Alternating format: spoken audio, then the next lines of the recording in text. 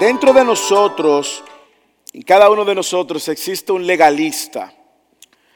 Existe una voz interna que nos dice que nosotros vamos a presentarnos a Dios o Dios nos va a amar más si nosotros cambiamos. El legalismo dice Dios nos amará más si cambiamos.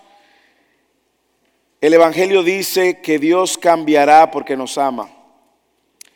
El legalismo, sin duda alguna, está arraigado en el corazón de cada uno de nosotros, sobre todo cuando nosotros tratamos de justificarnos, cuando la manera como criamos a nuestros hijos, demandamos de ellos conductas perfectas, prontas, y cuando vemos en nuestros corazones es sencillamente porque ponemos carga en ocasiones que no es el Evangelio.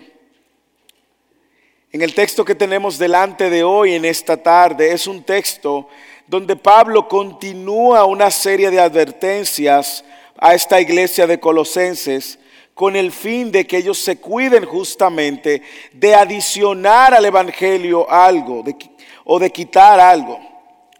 En esta ocasión nosotros vamos a ver a Pablo advirtiéndole de muchas cosas que ellos estaban siendo empujados o animados a hacer por una serie de falsos maestros y que Pablo quiere advertirles con el fin de que ellos puedan ser libres en la verdad del Evangelio. Como dijimos la semana pasada, Pablo está consciente del impacto que tienen todas estas sutiles falsas enseñanzas en medio de su pueblo, en medio de la iglesia, en medio de las iglesias. Pablo lo sabe. Y Pablo sabe que esas enseñanzas no tienen ningún tipo de nutriente espiritual. No lo van a llevar a nada, lo van a llevar a un estado de esterilidad espiritual. Y que son amenazas que persiguen justamente debilitar el Evangelio y debilitar el cuerpo de Cristo. Por eso vimos que desde el versículo 8 en adelante Pablo continúa ahora advirtiendo y corrigiendo. ¿Para qué? Para que la iglesia de Colosenses no caiga en ninguna de esas trampas que parecen piadosas pero que son obras de hombres. Pablo sabe que si esas enseñanzas se cuelan, la teología que esta iglesia va a abrazar va a ser una teología deformada. Y escuche, la mala teología va a conducir siempre a una mala práctica.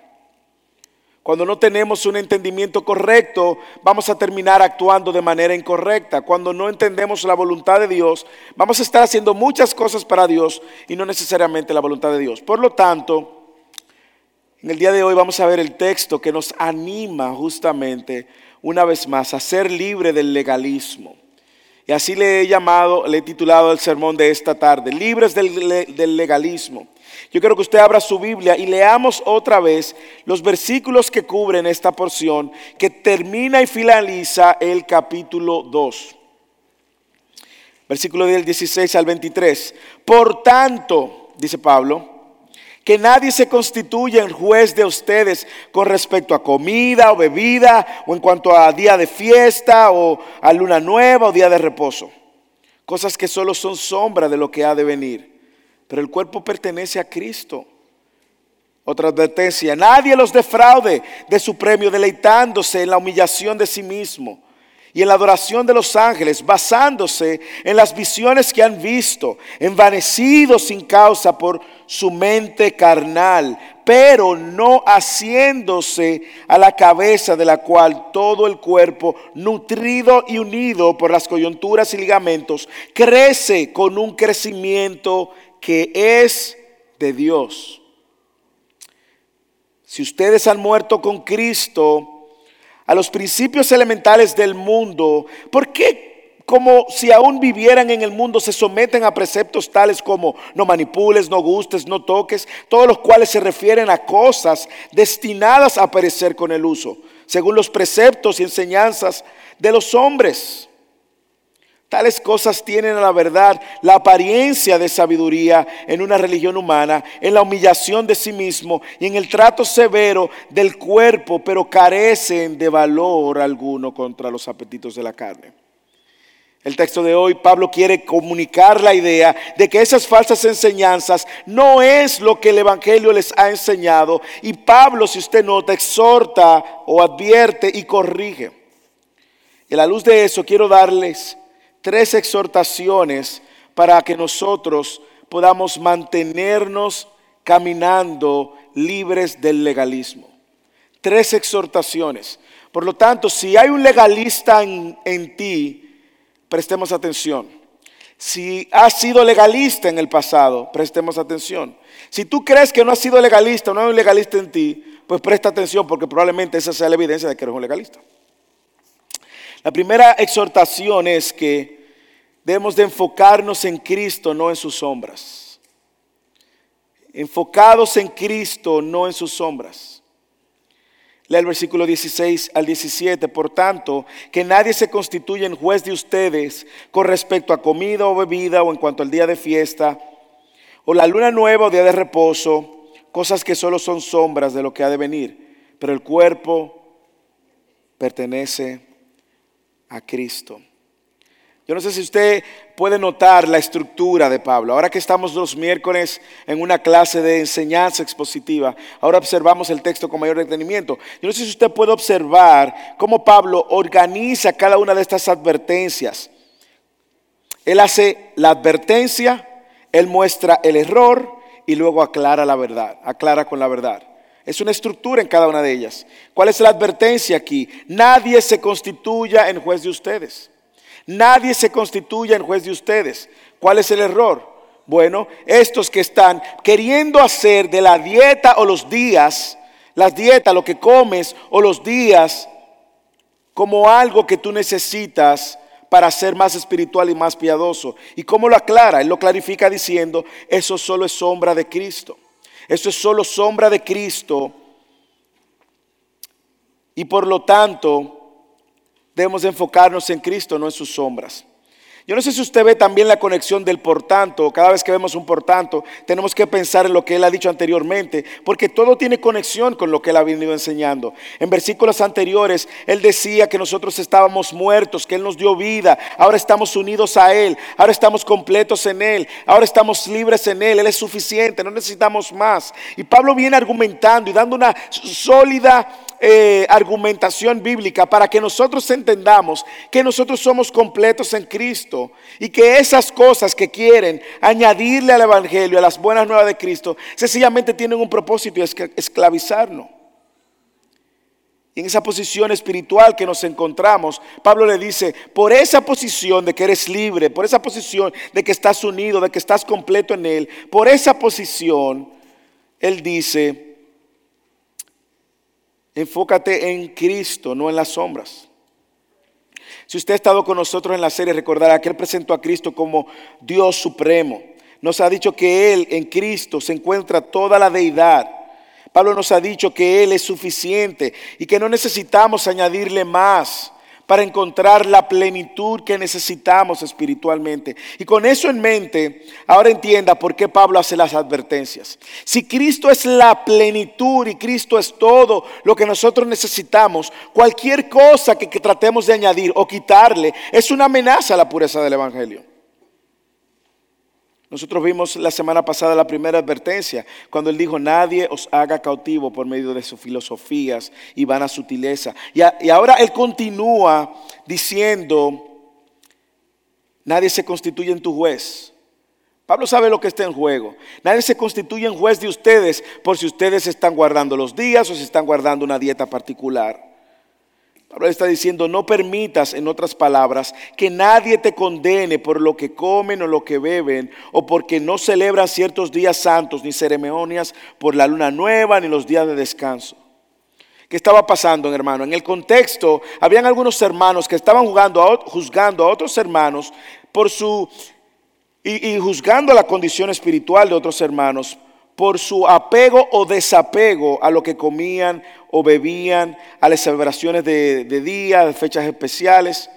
En pocas palabras, esos hermanos que estaban presionando y juzgando, estaban haciendo una referencia, si ellos a las leyes de la comida y fiestas del Antiguo Testamento, si ellos se abstenían o si no se abstenían. Eso lo hacía a ellos más espirituales, supuestamente. Eso no es viejo, eso no es algo que sucedió solamente una vez. Hoy nosotros nos encontramos en un contexto igual, donde hay gente que entiende que uno tiene que volver a esos rituales del Antiguo Testamento.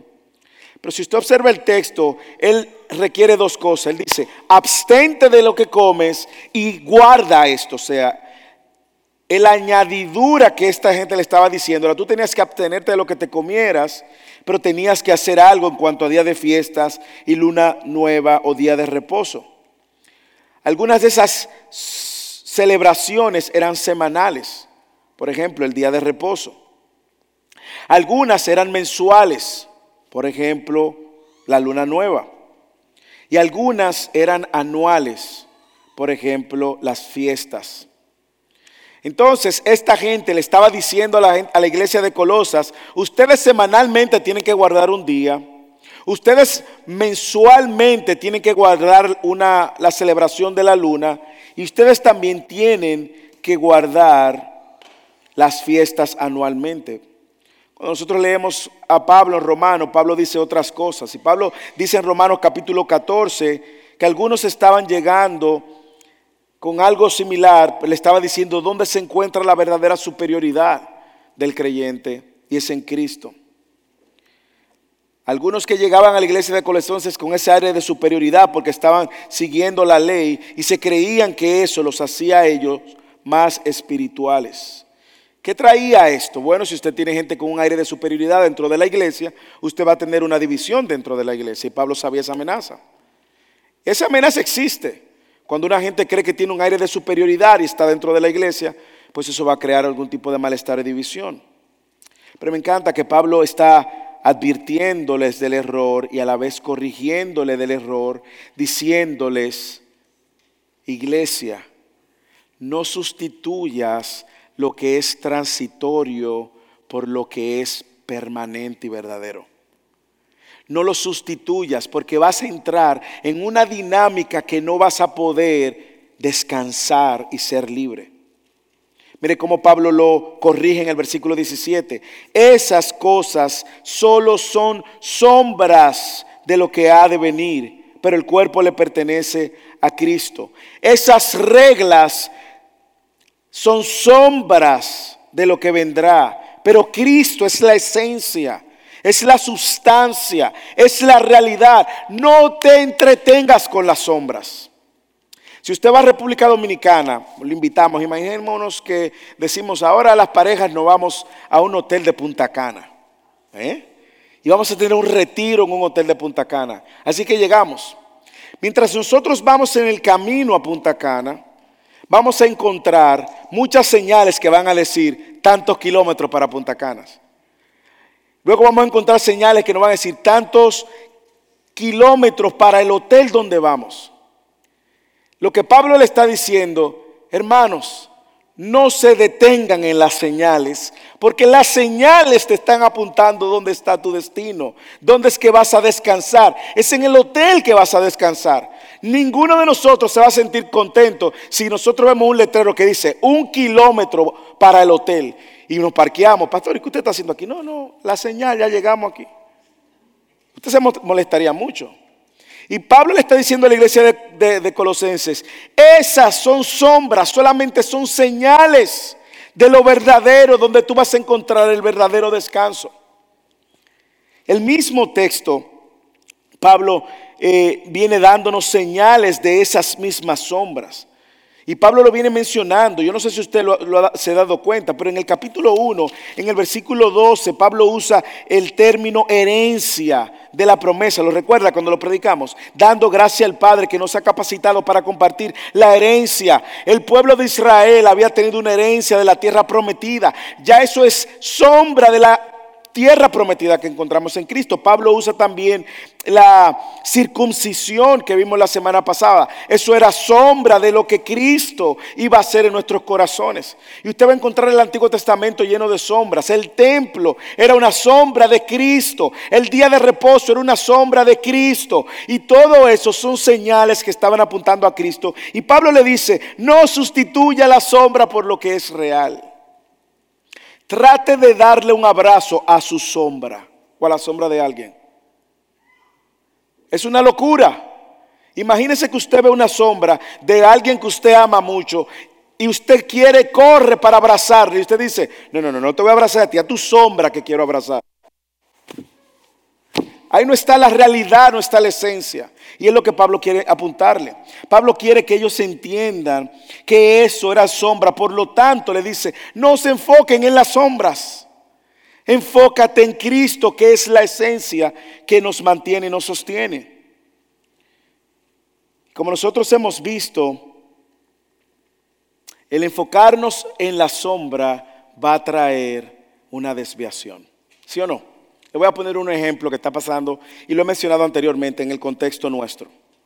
En el contexto nuestro se ha levantado, digo nuestro porque estamos hablando contexto hispano en el mundo, se ha levantado una ola mesiánica. ¿Usted no lo ha visto? Que le están ofreciendo a usted, incluso por medio de su apellido, conectarlo, a ver si usted es judío. Y ellos juran que si te conectan como que tú eres judío, tú tienes algún tipo de posición espiritual mejor o tú eres más santo. Algunos incluso han estado ¿qué? Guardando el sábado. Algunos están celebrando las fiestas. Y yo no tendría problema con celebrar fiestas judías, no me malinterprete. Yo no tendría problema en celebrar el Yom Kippur, no tendría problema. Ahora, yo lo que no puedo pensar que celebrar el Yom Kippur o celebrar ninguna fiesta judía me hace más espiritual. Ni me pone a mí en una posición más favorable delante de Dios, no. Eso es abrazar la sombra. Lo que yo tengo que abrazar es a Cristo y la buena noticia que Él me ha dado y cómo yo en Él estoy completo. Porque el Padre en Cristo ve que yo estoy completo. Si tú lo tienes a Él, que es lo real, no tienes por qué enfocarte en la sombra. Si tienes a Cristo, ya lo tienes todo, lo has ganado todo, lo has logrado todo. Y no está mal, como estoy diciendo, que veamos la sombra. Lo que yo no puedo es verla como si la sombra fuera la realidad. ¿Me entiende? No está mal que si yo quiero reposar el domingo y tomarme el día de reposo, lo tomo. Si quiero reposar el día del sábado, no está mal. Lo que está mal es yo pensar que reposando soy más espiritual o más santo. Le voy a dar otro contexto. Hay un contexto incluso de iglesias que han abrazado una doctrina bíblica y dicen que usted no puede hacer nada cierto día. Usted no puede ir al mall, usted no puede ir de compras, usted no puede ir a ningún lado. Igualmente, de una manera muy sutil, estamos pasando la barrera y entrando en un terreno de legalismo. Usted va a encontrar gente que le va a decir no coma cierta comida, ¿sí o no? Usted puede comerla o no comerla, es su decisión. Pablo lo habla incluso en 1 Corintios. Pero lo que yo no puedo pensar es porque si yo no como esa comida, yo soy más espiritual que tú que sí te come el cerdo asado todo el tiempo. Las sombras no son el fin, solo son el medio para apuntarnos al fin. Por lo tanto, cuidémonos de enfocarnos en la sombra y enfoquémonos en Cristo, que es la esencia, es la sustancia, es la realidad. Ahora quiero hacer una nota de balance, porque él habla de comida y bebida. Y probablemente usted está diciendo, pastor, pero entonces yo puedo beber todo lo que yo quiera, ¿sí o no? Yo puedo beber todo lo que yo quiera. Bueno, cuídese del libertinaje, hermano. Cuídese también del libertinaje, porque si es cierto que tenemos una libertad, no es menos cierto que esa libertad, si no es vista igualmente a la luz de la Escritura, podemos llevarnos nosotros al libertinaje. Pero la exhortación es esta: no sustituyas lo que se desvanece por lo que es firme. Y rechaza cualquier religión o cualquier sistema que te dice hoy que tienes que guardar ciertos días, ciertas fiestas para crecer espiritualmente o para ser más espiritualmente. Huye de eso, porque en Cristo tenemos la plenitud y el cumplimiento de toda la ley. Así que primero, enfoquémonos en Cristo, no en su sombra. Segundo, sujetémonos a Cristo, no a las experiencias. Para ser libres del legalismo también tenemos que estar sujetos a Cristo, no a las experiencias. Lea conmigo el versículo 18 al 19.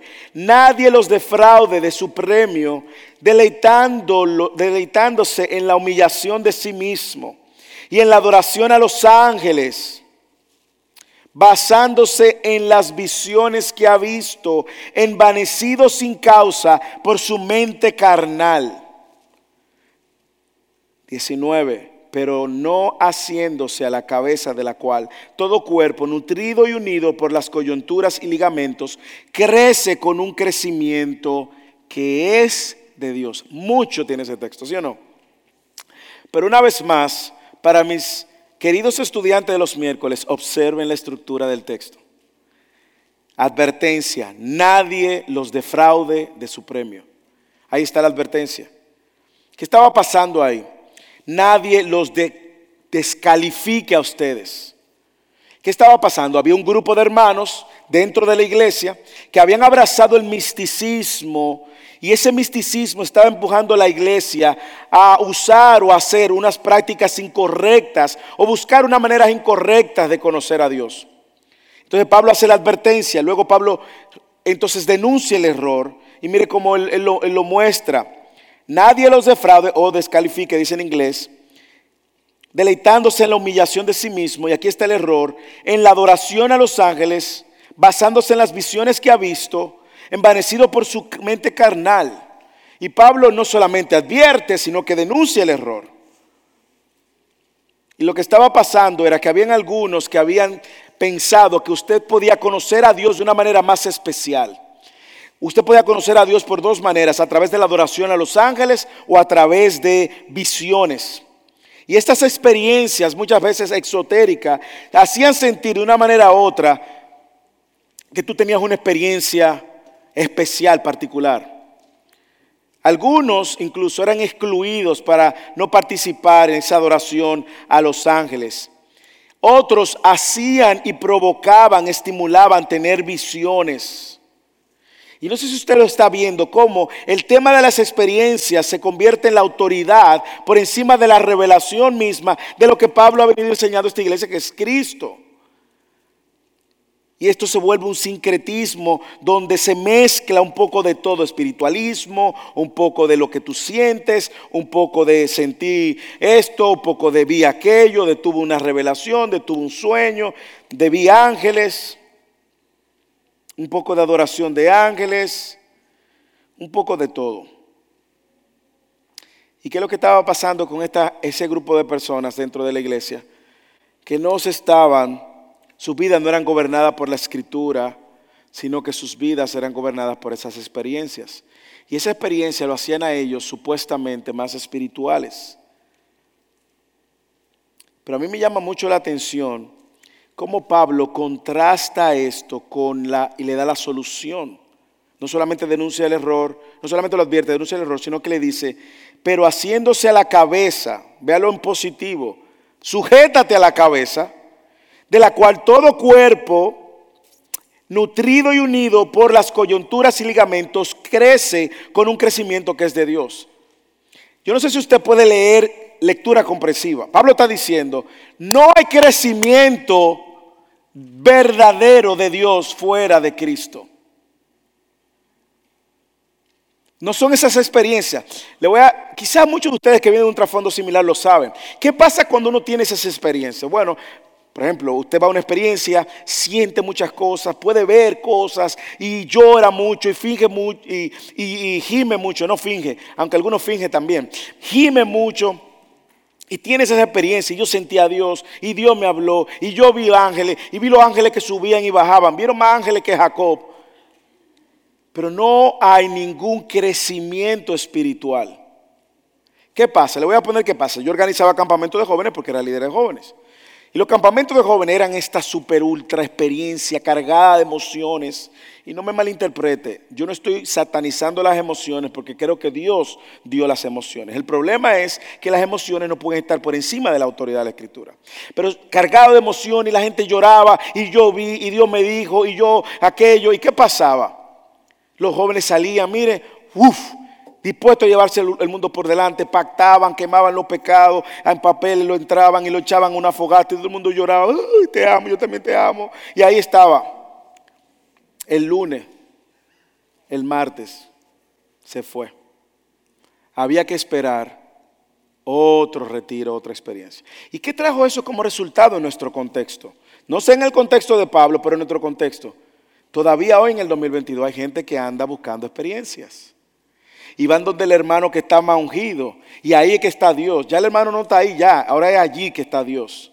Y allí es donde suda la pared, sudas aceite. Ahí es que está Dios. O aquí que caen escarcha de oro. Ahí está Dios. Y están buscando una experiencia nueva. Siempre un misterio nuevo. Una gloria nueva. ¿Usted no lo ha escuchado? Bueno, pues está más cerca de lo que usted se imagina. Pero usted sabe que eso no produce crecimiento. ¿Por qué no produce crecimiento? Señores, por algo muy simple. Porque está desconectado de la cabeza que es Cristo. No produce crecimiento porque no es de Dios. Simple.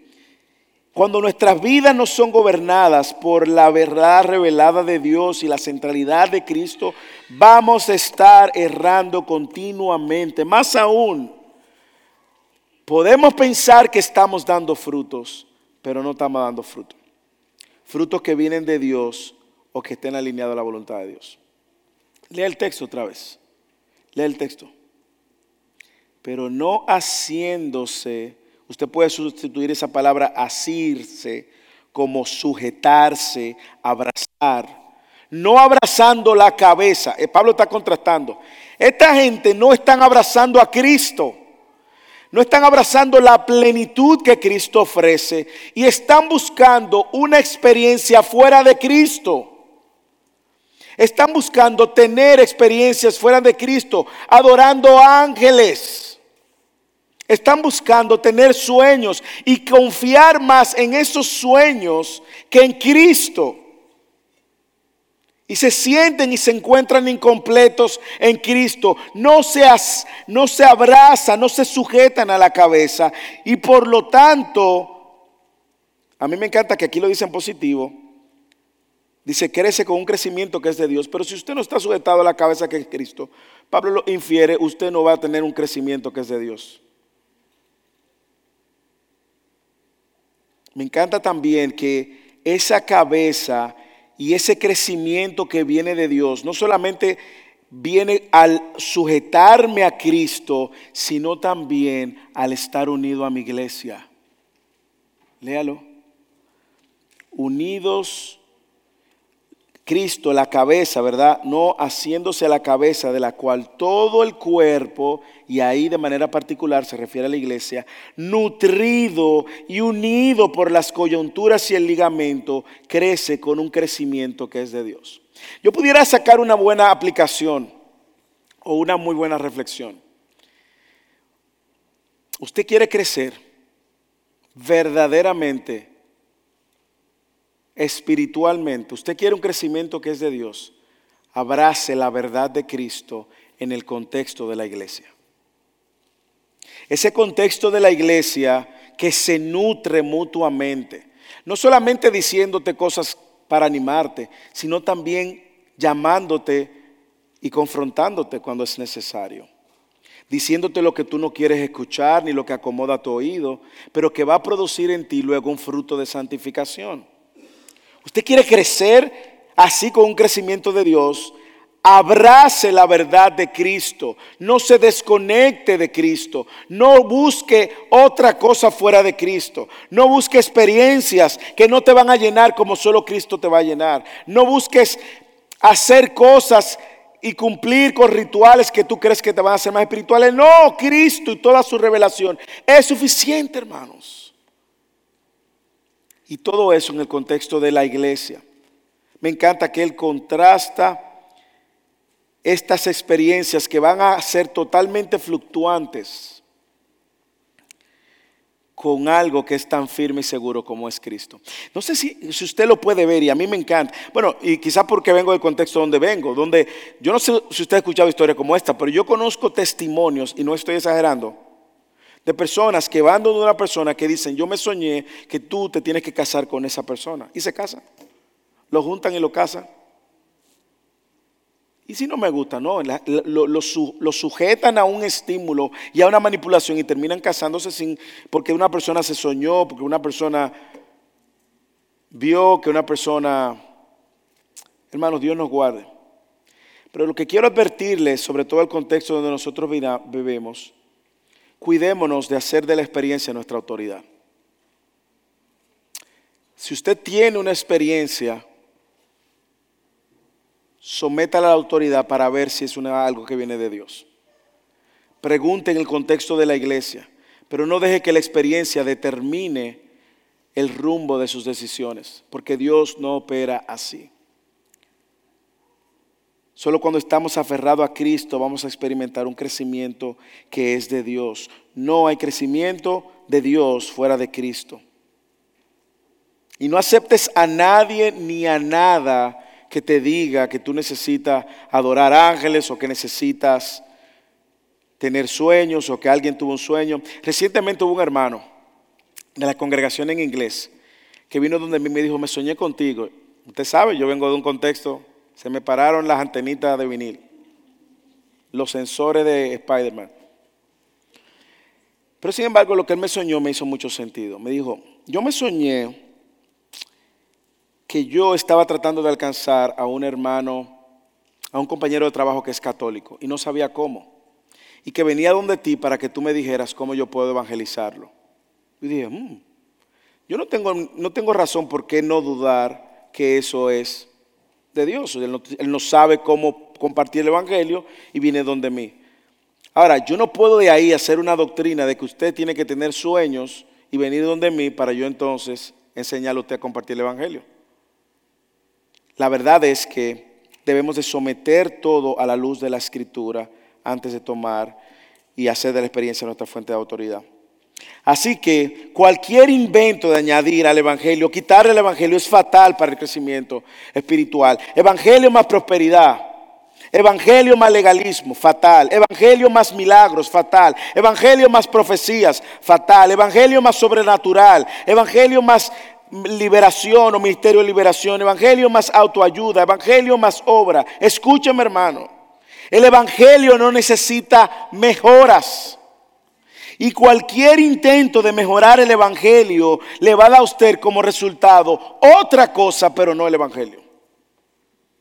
Cualquier intento, el evangelio no necesita mejoras. Uno solo puede conocer a Dios por medio de Cristo, quien es la cabeza del cuerpo de la iglesia. No dejemos que ninguna experiencia desplace la autoridad de la Escritura. No hay mejor conocimiento de Dios que aquel que viene por medio de Cristo. Así que para ser libre de ese legalismo y cuidarnos de ese legalismo, debemos de mantenernos, uno, enfocados en Cristo, no en las sombras. Dos, sujetos a Cristo, no en las experiencias. Y tres, y último, libres en Cristo, no esclavos del legalismo. Libres en Cristo, no esclavos del legalismo. Lee el versículo 20 al 23. Si ustedes han muerto con Cristo a los principios elementales de este mundo, él usa una condición, pero esto lo puede decir, así como ustedes han muerto en Cristo, ¿por qué como si aún anduvieran en el mundo si se someten a preceptos tales como no manipules, no gustes, no toques, todos los cuales se reflejan a cosas destinadas a perecer con el uso, según los preceptos y enseñanzas de los hombres? Versículo 23, tales cosas tienen a la verdad la apariencia de sabiduría en una religión humana, en la humillación de sí mismo y en el trato severo del cuerpo, pero carecen de valor alguno contra los apetitos de la carne. Usted lo puede ver, la advertencia viene con una pregunta. Ya que ustedes han muerto en Cristo y han muerto, ¿por qué se van a esclavizar este sistema legalista? ¿Cuál es el error? Se someten a preceptos como no manipule, no guste, no toque. Todo esto se refiere a cosas destinadas a perecer con el uso, preceptos de hombres. El destino de toda falsa enseñanza, hermanos y hermanas, es desviarte de la centralidad de Cristo. Ese es el destino. Toda falsa enseñanza te someterá a una serie de reglas humanas. Y escúcheme bien, abrazar cualquier falsa enseñanza es hacerse esclavo de preceptos de hombres. Y hacerse esclavo de preceptos de hombres es caer en esclavitud del legalismo. No, que debemos de vestirnos, no pintarte y así sucesivamente preceptos de hombres. Igual, aclaro, no estoy diciendo que no seamos modestos, debemos ser modestos. Pero si yo le pongo a la vestidura un valor mayor que el que la Escritura le da, puede que esté pasando la regla del legalismo. Si le pongo a lo que como un valor mayor que el que la Escritura le da, puede que esté rayando en el legalismo. Si le pongo el día de reposo, cualquier día, un mayor, que puedo estar también cayendo en el legalismo. Preceptos de hombres que pueden arrastrarnos al error, pueden llevarnos a un sistema legalista. El legalismo, hermanos, escuche, destruye el evangelio. ¿Por qué? Porque hace pensar que lo que yo hago va a cambiar la actitud de Dios para conmigo. Hacemos creer que Dios me va a amar más si yo hago esto, y Dios me ama menos cuando yo hago esto. Si usted está en Cristo, Dios lo ama más, Dios lo ama igual por Cristo, no por usted. Y cuando usted falló, Dios no le deja de amar igual porque Cristo no falló. Y eso cambia mi manera de vivir el evangelio diariamente. ¿Y cuál es la corrección? Pablo está advirtiendo que ese legalismo reduce la gloria de Cristo y reduce la obra de Cristo, que vino a libertarnos justamente de las obras. Mire cómo él corrige. Tales cosas tienen a la verdad la apariencia de sabiduría en una religión humana, en la humillación de sí mismo y en el trato severo del cuerpo. Pero ustedes saben qué, carecen de valor alguno contra los apetitos de la carne. ¿Por qué? Porque solo tienen una falsa apariencia. Solo tienen una falsa apariencia de piedad. Solo tienen una apariencia externa religiosa de pureza, pero no es efectiva para lidiar con los malos deseos del corazón, ni los malos deseos de la carne. Tu lucha con el pecado, Pablo está diciendo, no tiene que ver con cuánto tú te golpees, como dicen ahí. Algunos se golpean, el trato severo del cuerpo. No es golpeándote, es golpeando tu orgullo en el corazón y rindiendo ese orgullo de tu corazón a Cristo. Tú te quieres golpear, golpea el orgullo que te lleva a no vivir como Dios quiere. Es si tú te quieres golpear. Pero el cuerpo, golpearte severamente, él lo dice ahí, eso carece de valor alguno. Tú quieres golpear algo, golpea el orgullo. ¿Cómo? No dejando que el orgullo sea que domine tus conversaciones o que destruya tus relaciones.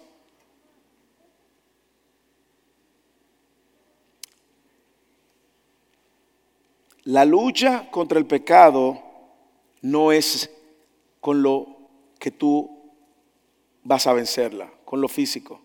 La lucha con el pecado la venció Cristo.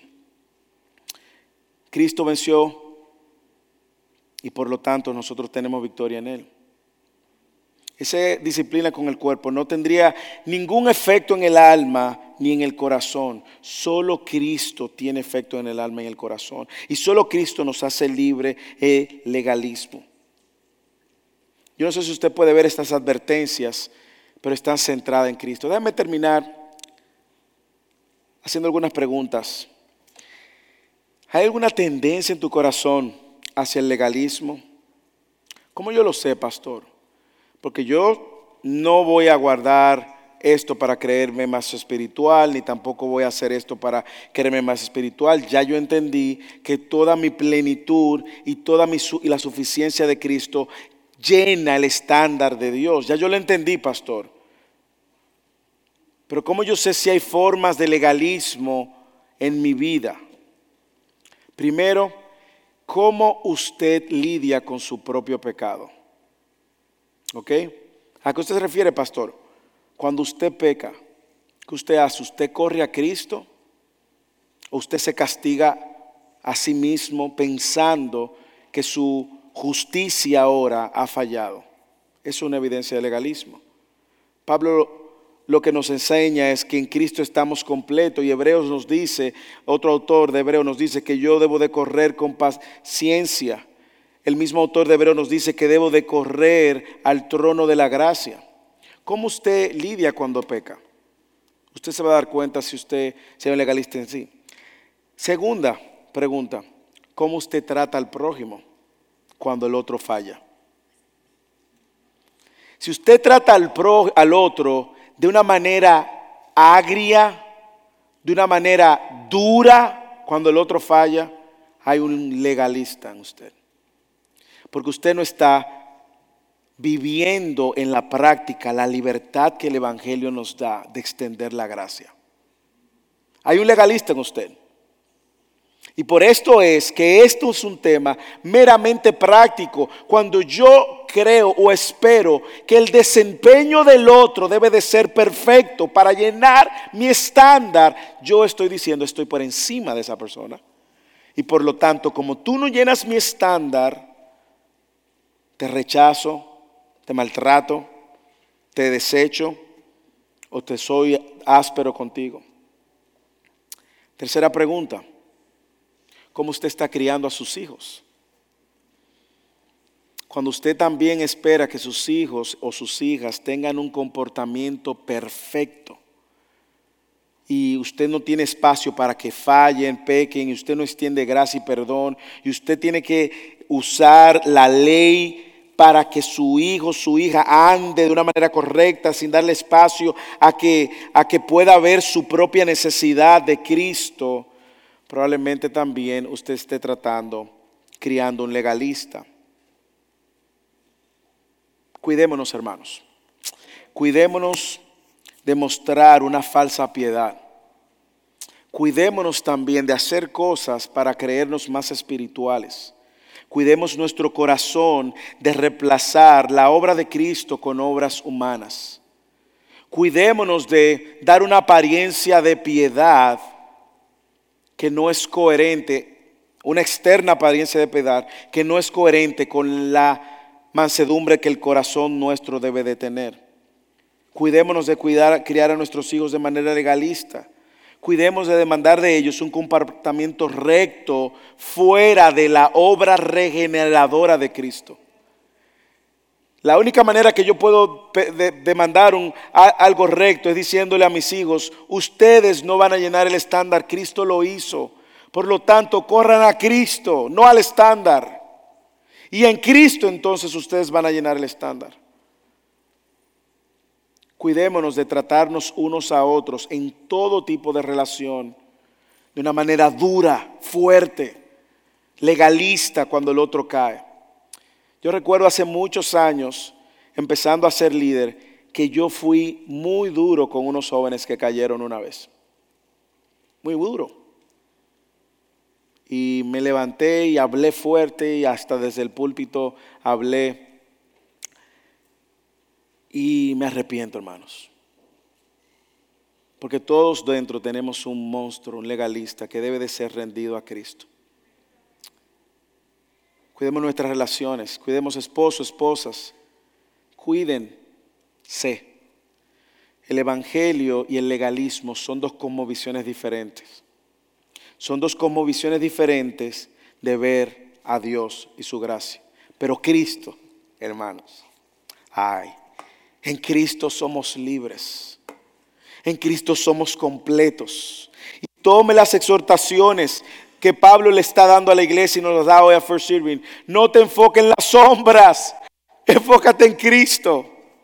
No te sujetes a las experiencias, sujétate a Cristo. Y no te esclavices con el legalismo, sé libre en Cristo. Si tú nos visitas y no estás en Cristo y estás tratando de llenar el estándar que solo Cristo llenó o tomar los zapatos que solo Cristo puede llenar, hermanos, vas a fallar 1000 veces.